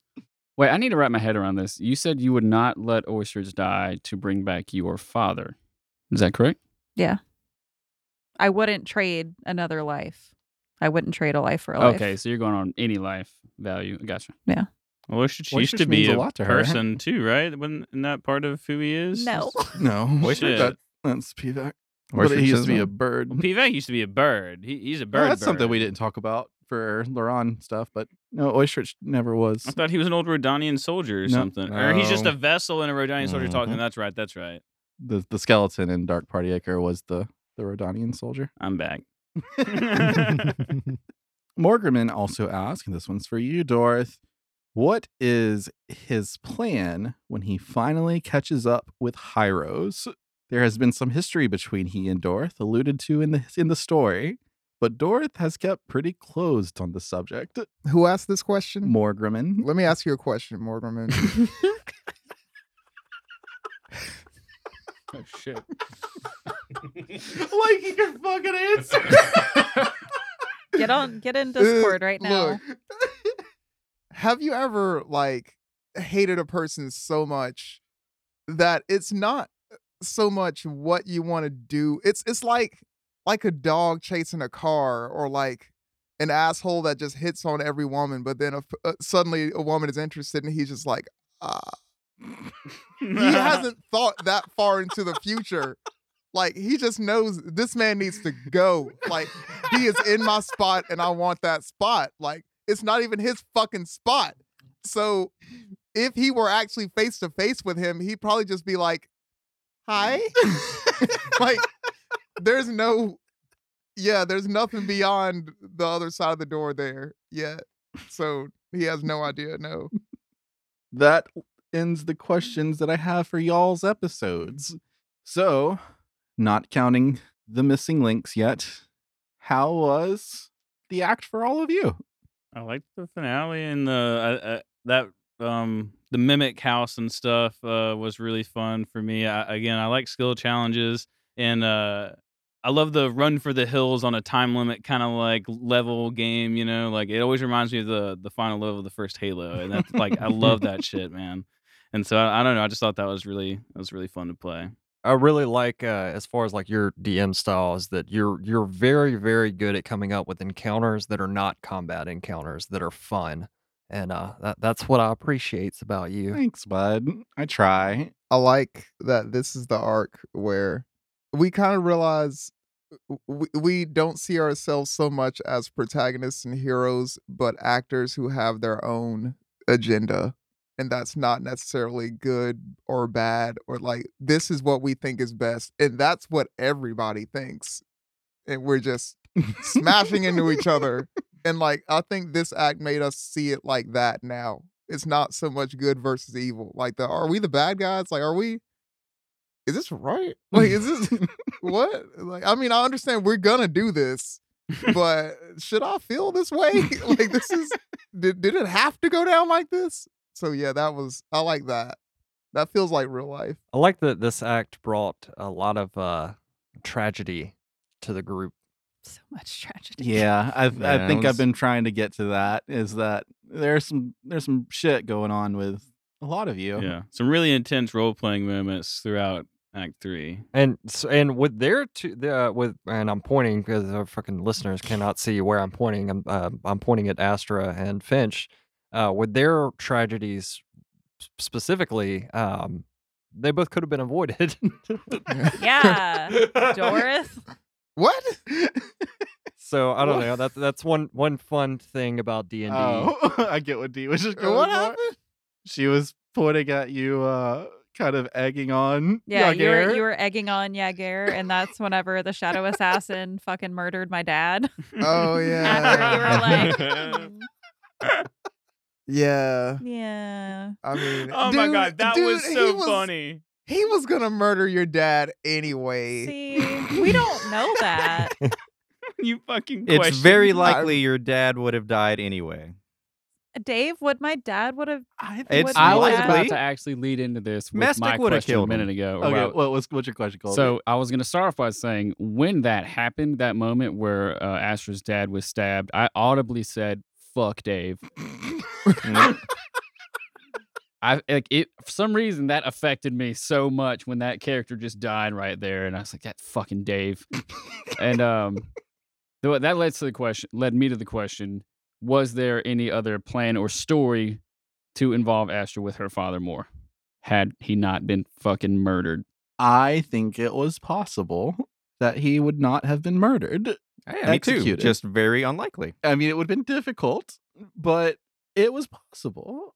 I don't know. That's the thing. And I think that's kind of what Steven was suggesting, was that I try to design things where, like, I don't know the outcome. I am going to leave it up to the table. Because at that moment, Doris could have flipped the ring or the watch.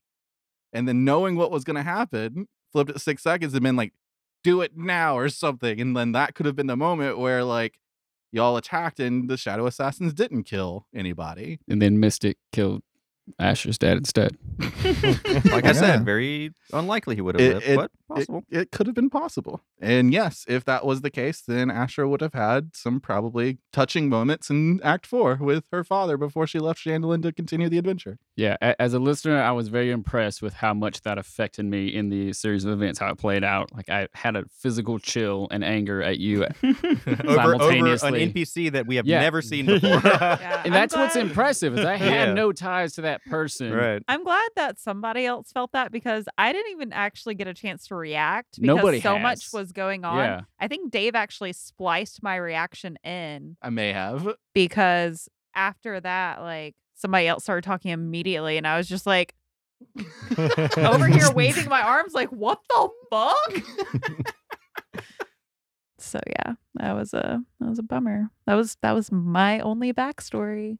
That was my Oh, only that's not thing. your go. That Not is my- not your only backstory. That was my only remaining family. side quest. Remaining family. I mean, Also, I have so many questions. about Astra being a lesser guardian. What the fuck does that mean? What does it mean? Well, now that you know, maybe it's something that Astra needs to investigate further in Act 4. What does it mean but to how? you? I don't know. How fuck's Kath gonna Does Astra investigate know? Mystic? I mean, there are ways. We There are talked ways. about You- this, channeling your I mean, you inner got demons. connections. You know people. Yeah. We've talked about it before, like I do with Oystrich. I don't know, meditating. Maybe you can talk to another lesser guardian and Yeah. say, like, how did this happen? And how did this happen for you? What do I do at this point now that I know that I am who I am? What are my duties? Listen, I understand your body is changing.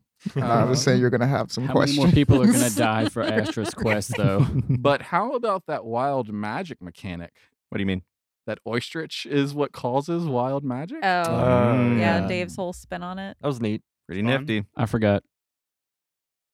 The curse that hit that Astra thought was on her. She saw in a vision that Olga cast like a little green ball. And then she saw a vision later where the curse actually hit Oystrich. And then she still didn't understand what the curse was. And then she finally spoke with Olga. And Olga was like, oh, it hit the mouse? Well, that means you got the Chaos Hex. And the Chaos Hex is the wild magic. And so as long as she has Oystrich on her and is connected to him, she Wild magic will happen. wild magic will happen. And if she would have gotten rid of Oystrich at that moment, she wouldn't have had wild magic anymore. She would have just been a sorcerer. Maybe successful. Yeah. With a living father. Damn. Oh my god. Jeez. Fuck. Wow. That was like the tiny jab, tiny jab. It's okay. I can say that. My Uncle Vin died too. Your uncle, daddy. Your Uncle Dad. Uncle Dan. Uncle Dad. So Alabama of us, Uncle Dad. I guess we can go ahead and go to this question before we take a small break, bathroom break and such. Somebody asked, okay, yeah. Matt rushes in, Matt Engelman, who is a friend of Plutorch and lives here in Mobile with us. He's also a Patreon supporter, him and his wife. To the players, what is each of y'all's favorite episode from this act? Shit. I can't remember like where an episode starts and where it ends. I'll probably have to give a moment, not a specific episode number. All right, Just want me yeah. to look it up. I mean, you don't have to give me an episode number. Just take the moment. I can actually probably tell you the number based off of your events. Right. Your Oh, act. I got to think about it. Start with you, Colby. What was your favorite? The end. Absolutely. Like that because of the amount of actual connection or effect I felt from listening to that. Like the and fight with Yager? yes. That was for me, that was a big one. Well, that was 85. And Yeah. and the music was good. Yeah. Music was Bud. phenomenal. I will say I listened to that and I was really excited to talk to Dave about it after I listened to it, but he was passed out asleep on the couch. From all that hard work. And yeah, it was fucking good. I was impressed with the ending and it was just I feel like she finally got a moment with that fireball. She did. With that double fireball. That was something. That Oh, was, the that was a the good rewind ending. mechanic was Oh, that Oh, was yeah. so cool, dude. rewinding the words back Yeah. and replaying it was clever. Very nice touch. Very good. Thanks, y'all. I try. Yeah, that and just the ending in general. Just Dorith. Chugging at Yeah, Matt. what about that? What about that? I was so That not me excited for voice. that. Oh yeah. Yeah, we Hmm? talked about that yesterday. We'll talk about that soon, I think. Yeah, we will. The not me voice? Yeah, at the very end. Oh, know what we talked yeah, about. Yeah. Yeah. Favorite Hmm. episode, Matt? Favorite event? I don't know. It's tough, man. I don't want to say the last episode because I think that's almost like the obvious answer. I really did enjoy the time spent on the boat. Like, I really thought that was such a fun, like, way of just like we all had our parts. We were playing these skill challenges. We were evading. I think we almost there was like a Rodana ship coming at us one time that I stopped it. We didn't find them. Then the pirate thing and meeting Kurgle for the first time. I don't know. That's more than one episode, but I don't know. There was a lot of good stuff here. Man. Basically, the whole beginning of Dead Men Tell Tales. Yeah. Yeah. Kurgle was definitely a fun aspect to that. And when you pulled Kurgle out there at the end too, I did not see that one coming. I was definitely like jaw dropping true. around this table when that happened. When Yeah. you gave her brass knuckles and she jumped back in, I was losing my shit. Like she's almost dead, and she's like, "Nah, not today." I could not stop laughing during that fucking time rewind. Yeah. Oh my god. Oh yeah, because y'all rolled the same. Yeah, Yeah. we did like Mhm. almost the exact same thing. So it was so Look, the only thing that was different was that the successful hit that I made to wake up Matt failed. Yeah. And I was like, oh well, that is different. Cool. What was the 3 words you said as you were blacking out? Do not mestic? Or It It was don't don't mestic. mestic. It was Oh. the contraction. Oh. So Mestic. Don't Yeah. domestic. that's all I had. I see that Finch appears to be playing mind games, fighting off. Yeah. Because the shots are so poor, I can only assume he's doing some mental gymnastics. No, I just suck sometimes. I have a And then favorite. whenever Kurgle kills the shadow assassin and then starts to run to the second one, and I was about to say the same thing as Kurgle again, and Asher goes, Oh, yeah. Dave, and then you're like, no, No. let him say it. Nah, dude, I definitely have a favorite moment. I couldn't tell you which episode it's in, but we were all present.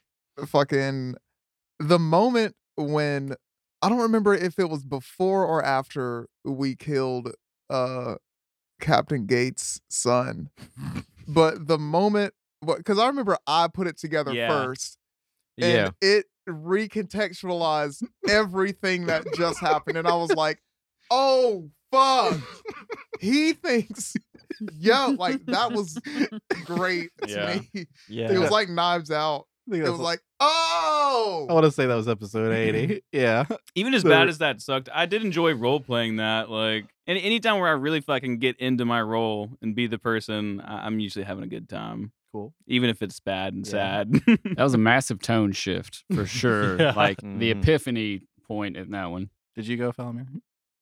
No. I'd probably have to say, I mean, the finale is the default answer, of course. I really liked the first couple episodes of LaRon. Yeah, that's my favorite. Like the first 1 or 2 when we're just trying to like put all these pieces together, get the dynamic of the islands and everything. The tavern scene, Yeah, the tavern Stupid scenes and then the ostrich. cigar lounge. meeting fucking Dewey and Yeah. Elio and The band. the bands. Yeah. I just like how we would go talk to what's her name, the Penrear? Penrear, and she would just be like, what the fuck are y'all doing here? Like, go away. Stop talking to people. Stop doing anything. You're Yeah. making it This work. up. They're gonna kill me. We just made her our And point what of do you know? contact. Yeah, that was probably our most insubordinate part, Yeah. I would say. What do you know? She was right. Yep. Whoops. What about you, Cal? Well, if it isn't luck. I think that is as far as like a character perspective, that was one of my favorite moments Yeah, of the Tussling sack. came from And- that yeah. too. That Tussling. was That's not tussling. Yeah, dude, she straight up shot you. She tried to kill you with a gun. Yeah, tussling will forever be in my D&D vocabulary. Like, and I know you said it a couple times yesterday. I say it in my game Yeah. all the time. I also like to think of Milk Duds and Double Duddin. That yeah, was a really I was about fun. to say, Oh, yeah. The the, Halloween Halloween. episode. yeah, I don't think it was relevant to this campaign, but Did it you enjoy was- that? Did y'all enjoy the Halloween special that much? Yeah. I really did. Yeah. It's fun. Mostly Cool. because of the free candy. And the, So and the, much and the Double candy. Duddin. I mean, I think I threw the candy out like last week. We still Yeah. had some from From it last was, Halloween. it was like half a Walmart bag, y'all. it was going bad too. I mean, that was a big ass bucket. if we could ever get some sort of Milk Dud promo code, that would just like Oh, I do want to add a little highlight note from what Keth was saying. I mean, Kurgle, but I thought it was really the nice dynamic between Astra and Kurgle and how that shifted towards the end. I like that little sweet reunion moment. That was nice. Yeah, that was a That was nice cool. little flourish there. Oh, Astra. All right. Well, we have more questions and the equilibrium to talk about, but we're Uh-oh. gonna take a little break, get did some Asher PP out. say a favorite episode? She did not. get I thought some she did. PP out. I thought you I said the s- finale. Yeah, I said I like the finale. Okay. I couldn't really. I think Come she up kind of with- like went in with Yeah, Colby on everything it. Yeah, maybe you else started is as it was. depressing as fuck to me. Yeah. Our only victory. Yeah, the only thing that I succeeded on was killing Yaguer. That was my moment, and then we're just gonna leave it at that. We are back, and we're back for the one that I'm sure a lot of y'all have been wanting to talk about with me. I've been pretty distant with y'all since it was released, just because I wanted to save it for this. Colby's the only one that's really gotten to talk to me about it. because he cut up a tree with me from Hurricane Sally. I forced it. But the equilibrium, missing links, the equilibrium. How do y'all feel about it? I think you already know the answer to that, Dave. Yeah, like I'm ashamed to sit back down at this table again. Yeah. What are you doing with us? Yeah, Dee was listening to scenes earlier on when I was editing, and she was at one point she said, "So why don't you just do this all the time?" And the answer is because it's a lot of fucking work. I bet, man. So yeah, big thanks. I know I said it on the episode, but big thanks to Diana Deli, who was the dungeon master of the Multi-Class Theater podcast. Her script writing ability was needed and really highlighted what happened. But let's talk the story. Y'all never got to hear Ziv prequels being recorded. You only got to hear them as they were released on podcast episodes. And you got to hear the gate, the cutscene, the gate, which is whenever Ziv, Nirani, and Exdolu went and closed the portal, the Grixolis portal that's inside the Necrol Mountain. If Ziv is Vorin, then who is Vorin?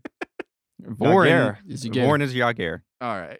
Hold on. This might lead into a question that somebody asked, actually. Let's go through those first. So let's do that. Damien, the DM of Aurelia, Adventures in Aurelia podcast, asked, was Ziv always Vorin? Or did that happen as the story progressed with you and Lucas? When did Lucas know he was playing through the earlier life of what became Vorin? So, canon of Four Orbs podcast is also the campaign we played before the podcast. Mm-hmm. The reason it's canon, even though y'all don't know much about the story, is because Dorith retrieved the journal of Cadius Winsworth. In said journal, one of the players becomes a full-on guardian. They take Adamo on. They take the form of Adamo. The reason that that's important is because this was how Vorn came to be as well. Because a guardian may be immortal, but they can be killed by a blade. They can be killed by, violence. And in Adamo's case, he was done in the story. He was just old. As y'all know from the Missing Links Equilibrium, he's pretty old and wacky. Mm-hmm. And so 300, 200 years later, whenever it was, he passed on his guardianship to a man named Armand, who became Adamo. So is this Adamo Armand, or... This Adamo is not Armand, because this was Ziv's timeline when the Equilibrium and this started. Okay, that was way okay. Yeah, but I guess technically, unless something else has happened, the Adamo that is in the current time is of this campaign of Keth's timeline. Yes, it is Armand. It is possibly Armand. Yeah, unless someone killed him or whatever. Unless somebody killed him or he passed it on or something like that. So yes, the point is that the guardian title passes to the person that they pass it on to. Vorn being killed by a mind flayer with a wormling or whatever they call those things. Tadpoles. Mind worm or whatever. And becoming a mind flayer himself means that somebody had to take on the mantle of Vorin, and who else other than Ziv. So Vorin is actually Yager. Mm-hmm. To answer Damien's question, Ziv was not a character that I created. Ziv was a character that Lucas created. I may have helped and given him a name, but at the time, Lucas wasn't really sure what was going on either. I didn't bring Lucas as Ziv behind the DM screen until after cutscene the gate. Ziv was playing Ziv all the way through that until that moment. And that's never, I was like, all right, this is what's kind of happened. Ziv is going to become Vorin. He's going to betray everyone. That's what we got to build to. When you first started doing the Ziv cutscenes, was that already decided for you? Yes. Okay. So I knew that Ziv would become Vorin eventually, but I wasn't telling him that's what he had to do. Yeah. But Lucas was playing Ziv. It wasn't a script. It was his own character. It was his own character. Yeah. We were playing very short D&D sessions. Mm-hmm. So yeah, Lucas had pretty much a lot of say in who Ziv was. I'd like to add that I think Lucas did a fantastic job of creating that character, which led to a fantastic turning point for that character and made it that much better. The way he navigated that with the naivety of it and the corruption. So funny thing, during the script writing process, what would usually happen is I would write a draft of the script, and then Diana would come in behind and like make it infinitely better.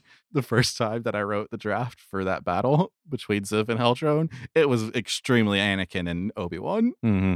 Like there was still, it's still kind of the chosen one. it still obviously is there a little bit, but like it was very, very out there. I was really avoiding saying this, but you really set me up for it because I said that exact thing yesterday. I was like, this is episode 3. Oh, yeah. But I did not want to bring it up to you because No, I I know how totally much you love the understand. prequels. Oh, I love them.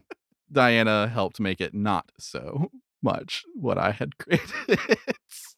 I threw something in for you though, Ryan Adams.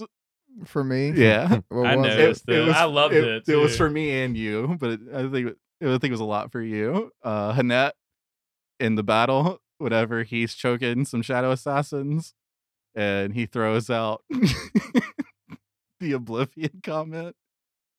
What? Did I you was catch thinking of it? something Oh. different, so I don't know what you're talking about. Yeah, I don't recall. what Yeah. you're- So in the script, he says, "Send you to Oblivion" or something.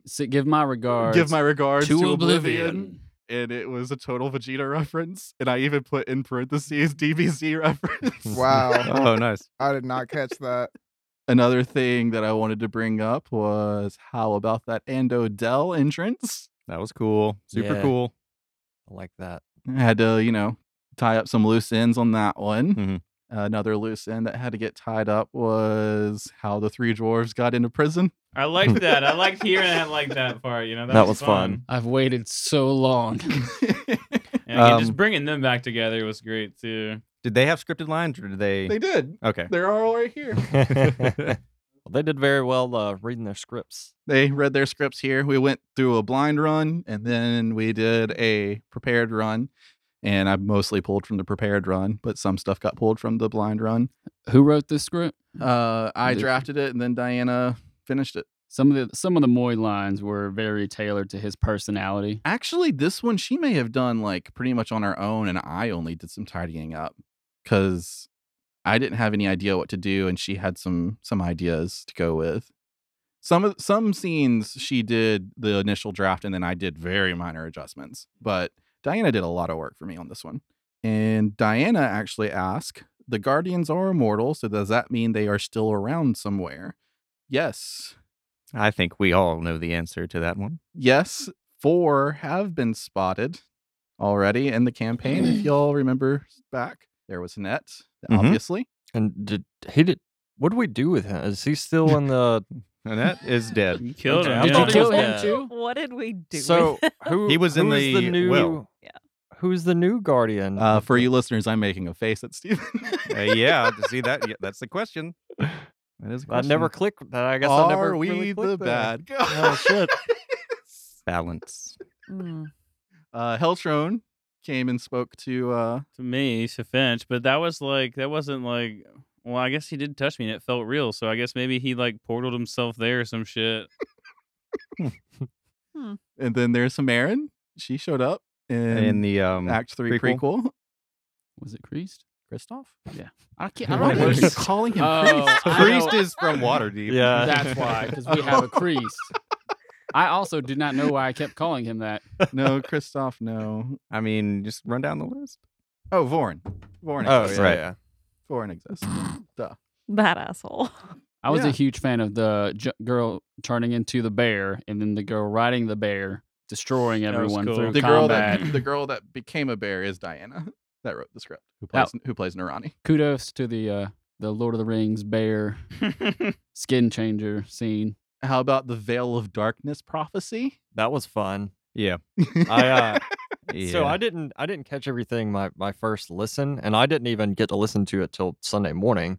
But I was re-listening to it on the way over here, and it got to the meeting where he's talking about the prophecy or whatever, and showing what's going to happen with the portal that they're like flying over or whatever. Do y'all recognize what that scrying portal Mhm. is? the scrying room. Yeah. Yeah. So yeah, it was really good.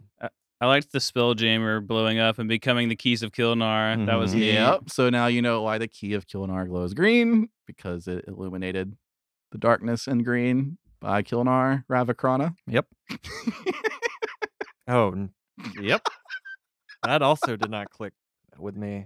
The character itself seemed very Elio-like. Very reminiscent. Mhm. Oh my So, god! to the point where I was like, "Is my is fucking that God. Elio?" Like, You didn't put that together? No. It's a What am I not putting together? Kilnar Ravakrana was the Uh-huh. guy that made the Keys of Kilnar, the Kilnar orb, and everything. Elio's last name Elio, is Ravakrana. Okay. son of a bitch. He's immortalized. So yeah, and then there's also the hint at a spell jammer, which a lot of people know in D&D is a mechanic that is something, Mm-hmm. which I'm hinting at now. I thought that was a very interesting name drop. I didn't know if that was intentional. Oh, it Like, was extremely I knew, intentional. obviously, you know what a Spelljammer is as far as the context Yeah. of like D&D or whatever, but I didn't know if this was like that type of like going into that territory, or if it was just kind of your own unique. Nope, it is straight up a spell jammer. Interesting. Yeah. Interesting. He specifically says that it creates a habitable space, and they were going to use it to go underwater, for example. Mm-hmm. Have they tried talking to dolphins? I very much enjoyed the dynamic of Ixdolu and Adamo. It's Yeah. one of my favorites. I think that's probably going to be a crowd favorite. I actually wanted to mention that in this as well. The battle music in technically scene 16. I know that the numbers don't mean anything to you, but whenever Gemini's hopping around and doing all his shadow stepping and stabbing, and it changes from perspective to perspective, each melody that's happening in the battle music is the melody from their scenes earlier on. That's cool. And, nice. and I actually tear up every time I hear Ixdolu and Adamo's music kick in that battle scene. We weren't talking about that specifically yesterday because I didn't notice it. That's really fucking cool. But we were talking about all the little musical cues that you'll put in the episodes and like your production quality as far as that goes, and that's something that I think is very underappreciated, maybe it's not gotten as much. There's a musical cue that goes back all the way to Yeah, some of them are Yeah. bullshit. We discussed this also. So yeah, we'll go ahead and talk about that. At the very beginning of Act 3, listeners, they're when they first heard Ziv's intro after an episode released, they were like, "Who the fuck is Ziv?" And I said, "There's a clue somewhere in the podcast." So that was the Just clue. one. The musical. The musical Okay. cue in the head in the hand, cutscene the head in the hand at the very end, and the music kicks in. It's the same music of Ziv, and the cue was that Ziv is for. It's the only time that Dave uses piano. It's just like Ramen Dwaji, however the fuck you say his name, and the fucking cello. no, the Light of the Seven and Game Oh, of the piano Thrones. for- Ugh, Mm. it's so intense. Yeah, that just led to a ridiculously large goose hunt for that specific Clue. music to find a clue, which was bullshit anyway. Yeah, it was very fun listening to y'all hash it out after each D&D Hours. session because I Mhm. knew, because Dave told me he was just like, that's what That's exactly They'll how he never get talks it. too. That's a really good impression. No, honestly, he was really surprised that y'all didn't catch on. I was like, Dave, I don't think, like, Giving I us too much credit. understand that you're so excited about this, but like, unless they sit there and re-listen to it over and over again, they're I not. mean, I got the musical part. which the- he did. The issue was I already knew it was one of three people. Yeah, It was Velmir, Yager, or Vorin. We and narrowed all it three of them down. were in that episode. You're screaming. So yeah, because this is important to me. So He's turning red. But here's the thing: is you didn't guess until like episode 84. Well, because Yeah. I was still trying to figure it out. I didn't know that was the clue, first of all. So I was still like, oh, there's still something in one of the old episodes that would hint at who Vor or who Ziv is. But has that been brought up to the listeners that the parameters for Ryan and I to guess? I want to say it might have, but we can cover it just in case. And it wasn't just you and Ryan. I offered it to everyone. Yeah. But basically, if I think the way I said it was, you get one guess. You can't tell anyone if you get the answer. Yep. I guessed after you told me. But then what did you do? I mean, to be fair, I guessed. Yeah. But then what did you do, I Ryan? told Steven. I I was extremely hurt about that. Okay, fine. okay, I but figured it out. listen, you It's said sort of. they get one guess and you say yes or no. He guessed wrong and you still told him. And then, but what did I tell you when I told you? Don't tell anyone. Look, but I'm Mike gonna give you Birbiglia. the actual answer. Look, Felomir can't keep a secret, and neither can I. And now I know Well, never to role tell you playing. anything again. For the record, my guess was almost spot on, but I was not expecting you to flip the script like that. I had it almost down to the exact answer until you said, "Oh," and then they just switched places. By the way, so fuck you. But yeah, so listeners, I gave them the opportunity to guess. They got one guess. And they couldn't tell anybody what their guess was and if they were right or wrong. And no one guessed except Ryan until episode 84. What else do I got going on in that episode? I like that Jiminy said one journey, one chance. Jiminy. Yeah, So let's go to Jiminy real quick. That's Quickfoot. I love that guy. Yeah, I man. pointed something out to both of them yesterday involving Jiminy. So did Jiminy Quickfoot somehow become a guardian? He is a guardian. He is a Yeah. guardian. He wasn't a guardian back then though, was Yeah, he? he was. Yeah. He's he the guardian was. of chaos. Is fucking with Cat, the OG Cat. Well, everybody, but OG Cat fucking hated Jiminy. I have harbored that resentment as a person towards this non-existent character as Steven, the player. And then I listened to that episode, and Jiminy, outside of Xdolu and Adamo, Jiminy was my favorite character because who played Jiminy? His name is Seth. I think he DMs Cheaper by the Dungeon. He did a absolutely fantastic job with Jiminy. It is exactly how I pictured Jiminy talking. Mhm. And then as far as like writing and what he was doing, of course, that's what I would picture Jiminy would do. So yeah, the one journey, one chance, that little drop was really fun. And then Yeah, well, speaking about that was by far my favorite scene. Everyone was doing the vows, and they all said their little Oh, slogan. yes. I Yeah. was waiting to bring that I up. like that a Yes. lot. We discussed that scene script wise for a while because the first time she drafted that one, because she had that idea, that was all Diana. And I read it and I was like, I don't understand what's happening script wise. Because there was a lot of we had to edit that one quite a bit. Oh yeah, And then like I was like, man, it's gonna be difficult to get all these people recording the same kind of tone. And all I did, like I didn't really give them a heads up. They just went for it and it came out fine. So did they all like say their oaths in their entirety, and you No. chopped it up, or It- did they read the script? It was just a script. Okay. They didn't have a full oath. Mhm. Thinking back to it, it probably would have been fun to do like to have the same oath except for the final line and then have them read the oath, and it might have gotten them more in the emotional state of it. And then I would have just chopped in words and montaged it a little bit more.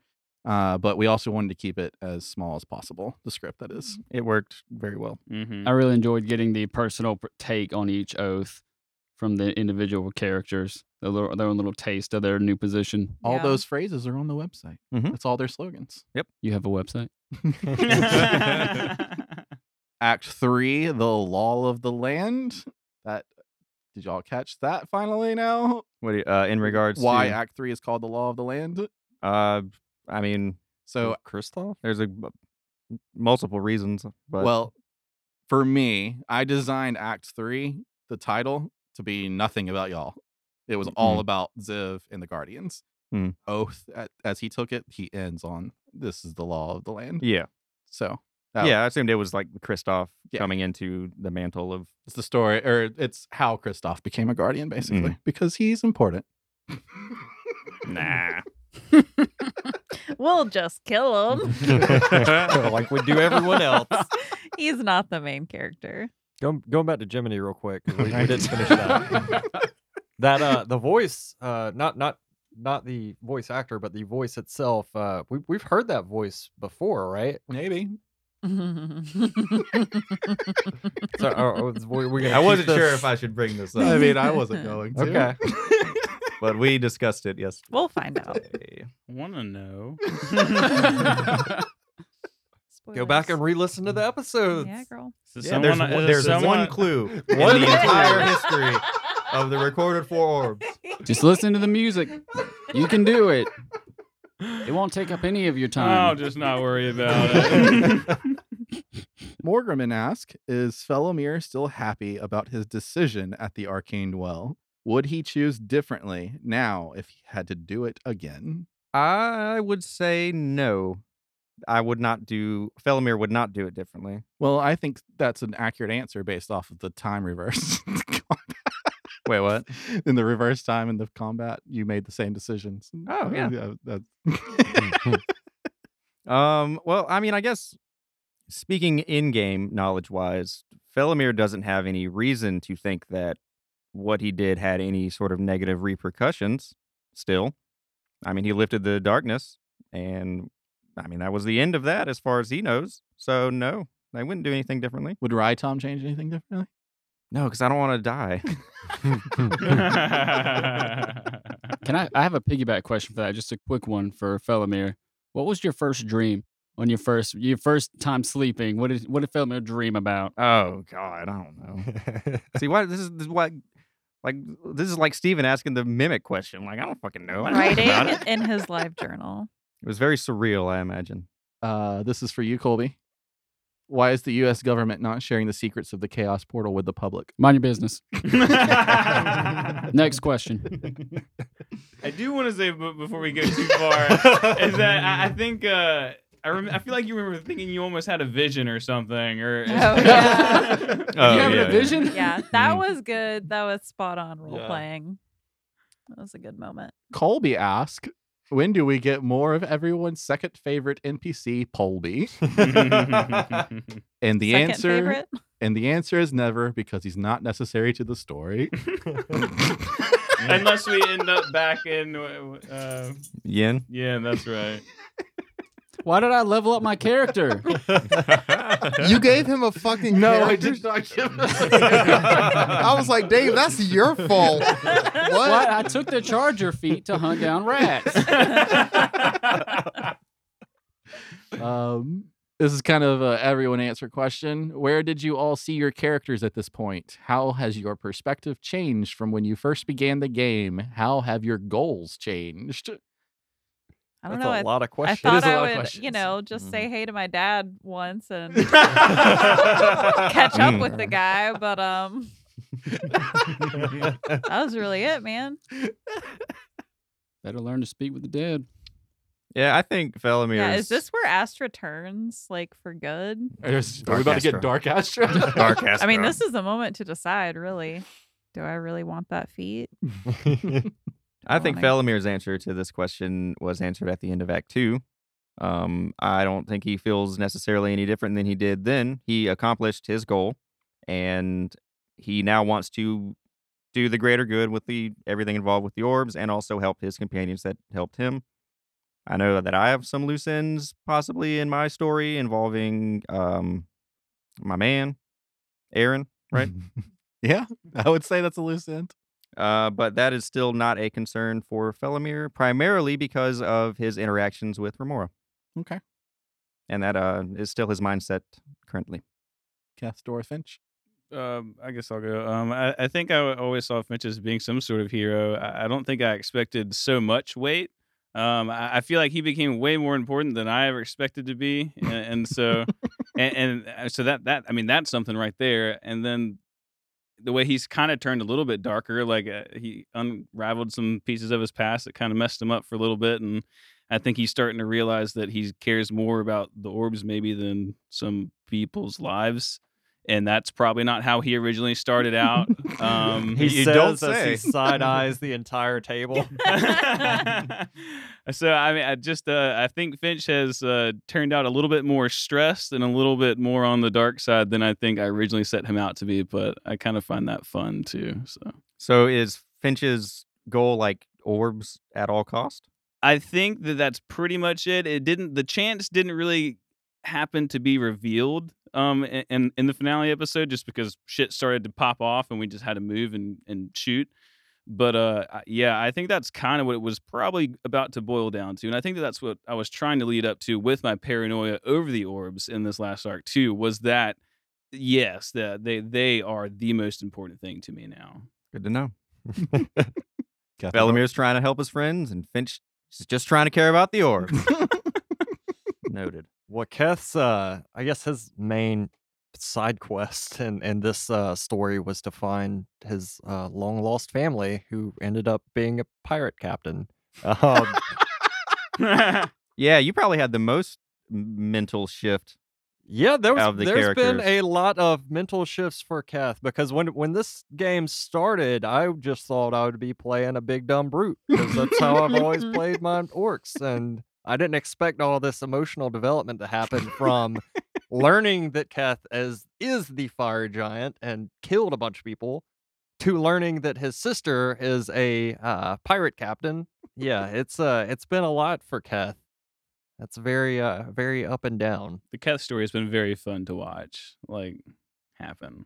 It's been very fun to play as well. I was gonna say you've done a pretty bang up job of making Keth deal with his issues and bringing them into the campaign rather than just an event. Like, he actually had a depressive phase, which I thought was kind of impressive that you brought that to the game. I don't think Dorith ever had like a singular, like, this is what my life is heading towards goal. It was just kind of like, study your craft and get better at leaving situations a little, not necessarily happier, but a little more unpredictable and cool than it was when you first showed up. And he's been getting that in doses, some doses bigger than others. Like, in some places he played like a 5-minute set or whatever. Other places there are fucking statues of him. So that's cool. He can always look back on that. But as far as like going forward, he's just kind of along for the ride, because I mean, if you could say his goal was to run into Lorik Hyros, it certainly isn't anymore. At least it's like the further away he is from Lorik, it's like I want to get to where he is and see what he's up to. But if he gets closer to him, it's like he's paralyzed by it, and he's like, I don't want, no, I don't want this. One perspective I have of Dorith, and I'm curious if this is accurate to you, is does he feel like he's witnessing something happen that only certain people will see in their lives, and that's why he wants to stick around? Well, of course. So it's like just such a unique thing that's happening with everyone. As far as the group, and of course there's a greater good to see done, but like, man, you can't write this shit. Like, it's like you can, like, you can't write the things going on, but man, you can write a lot about it. Like, you can write songs and stories and shit. Like, look at all the art he's created as a result of the shit going on around him. So like, yeah, that's an invaluable artist tool. The depressing song you sang on the boat. Oh yeah, that shit. Imagine how much shit we had to go through for that song to exist. Like, it's shit like that. That's like, yeah, I'm sticking around. So, but yeah, I do have a question about that, though. So, as much as Dorith's experience and his very audible response and feelings about it, what is keeping him in the party? I mean, they might kill me if I try to leave. Given everything I know. They're just gonna let you walk off into the distance. Like, no. You've seen too much. Yeah. Felamir's gonna grab me by the collar, throw me in the library, and lock it forever. Astra's, I'm helping. Yeah. Yeah, let's make this the final one. If this campaign ends, which I don't want to happen in quite some time, says Matt Rushes In, aka Matt Engelman, will Four Orbs continue with a new one set in a different time period of Asus? I will answer this first. It's possible that we will do a second campaign in podcast form or streaming or something like that, but it's a lot of work. And I don't know if I can put myself through that another 5 years. Basically, it's going to come down to the time that we're ready to consider that. I've talked to everyone about it a little bit. I think last time we got together for the finale, something like that. And I think everyone's pretty much on board with it in their thoughts. But we got a lot of stuff that I think we need to work out before we make that final decision.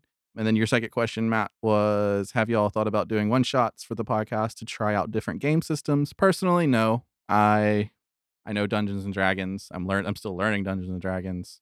I don't really have interest in other systems. And personally, whenever I've heard other podcasts do other systems, I lose interest as a listener. So personally, no. But if one of y'all wanted to run a game, I'll do it. but if one of y'all wanted to run a game in a different system, I could maybe be into playing one, but not learning one. Yeah, as a we've talked about master. doing one shots where, one of us will DM besides Dave, and that sounds like fun.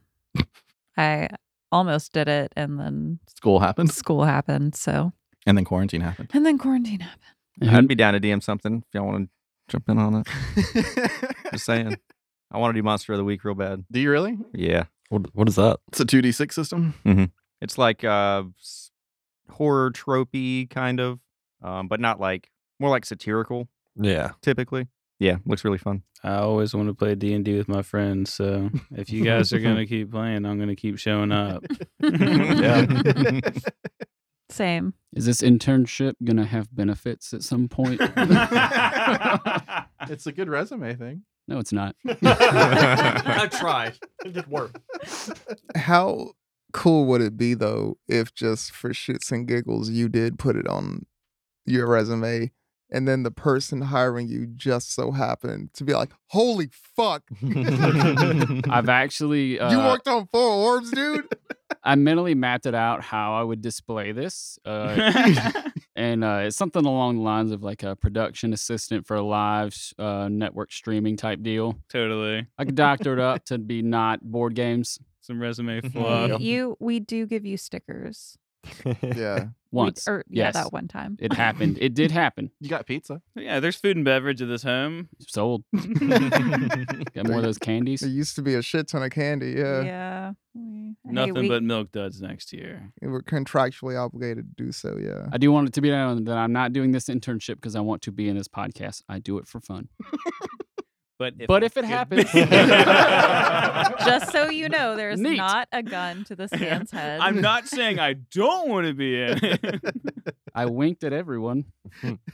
Well, thanks for having me, Dave. I'm glad to have you. Yeah. You're a big help. Also, thanks everyone that did the final episode. Like, Yeah, shout out to Yeah, for everybody that real. did that. It was real good. That was something I also wanted to add too. Is I want to commend Dave for letting so many people put their hands on this. Because I mean, dude, this is your shit. This is, like you said, been your life for 5 years. You've been building this world for your entire life. To let everyone like kind of fuck with it the way they did and it come out like this, and you be cool with it. I think that's awesome. Yeah, it's kind of crazy when I sat down to play with you for the first time like 15 years ago that this would be the end result or at where we would be at. The continuing result. Yeah. Like, damn. Yeah, that's wild to think about. A lot of world building went into this. Quite a bit. Time is long. time is a construct. Oh, no. One more thing I wanted to go back to the last episode.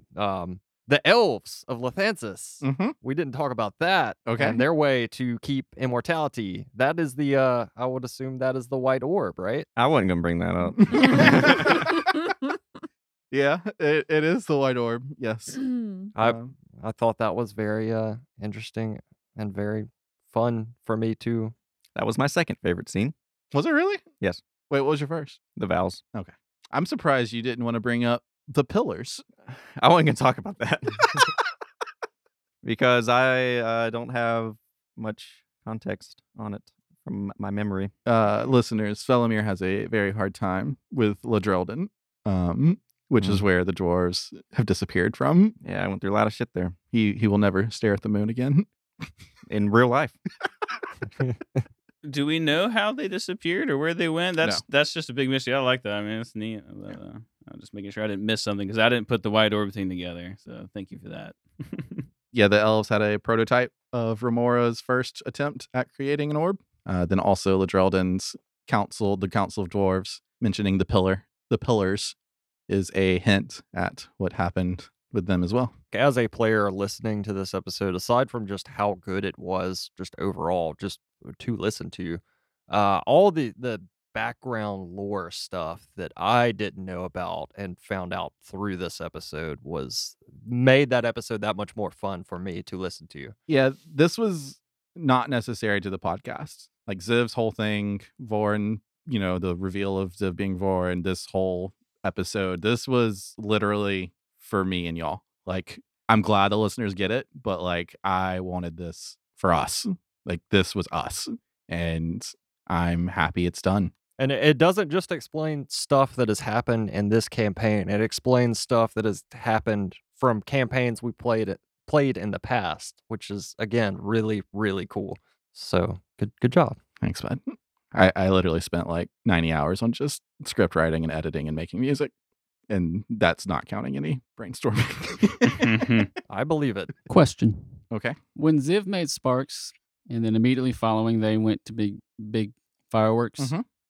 and then immediately following the portal opened up, was that a cause or just correlation and causation, or that just happened and then that happened? The arcane well, it looks like Ryan Thompson wants to answer this because he I thinks he will knows the answer answer.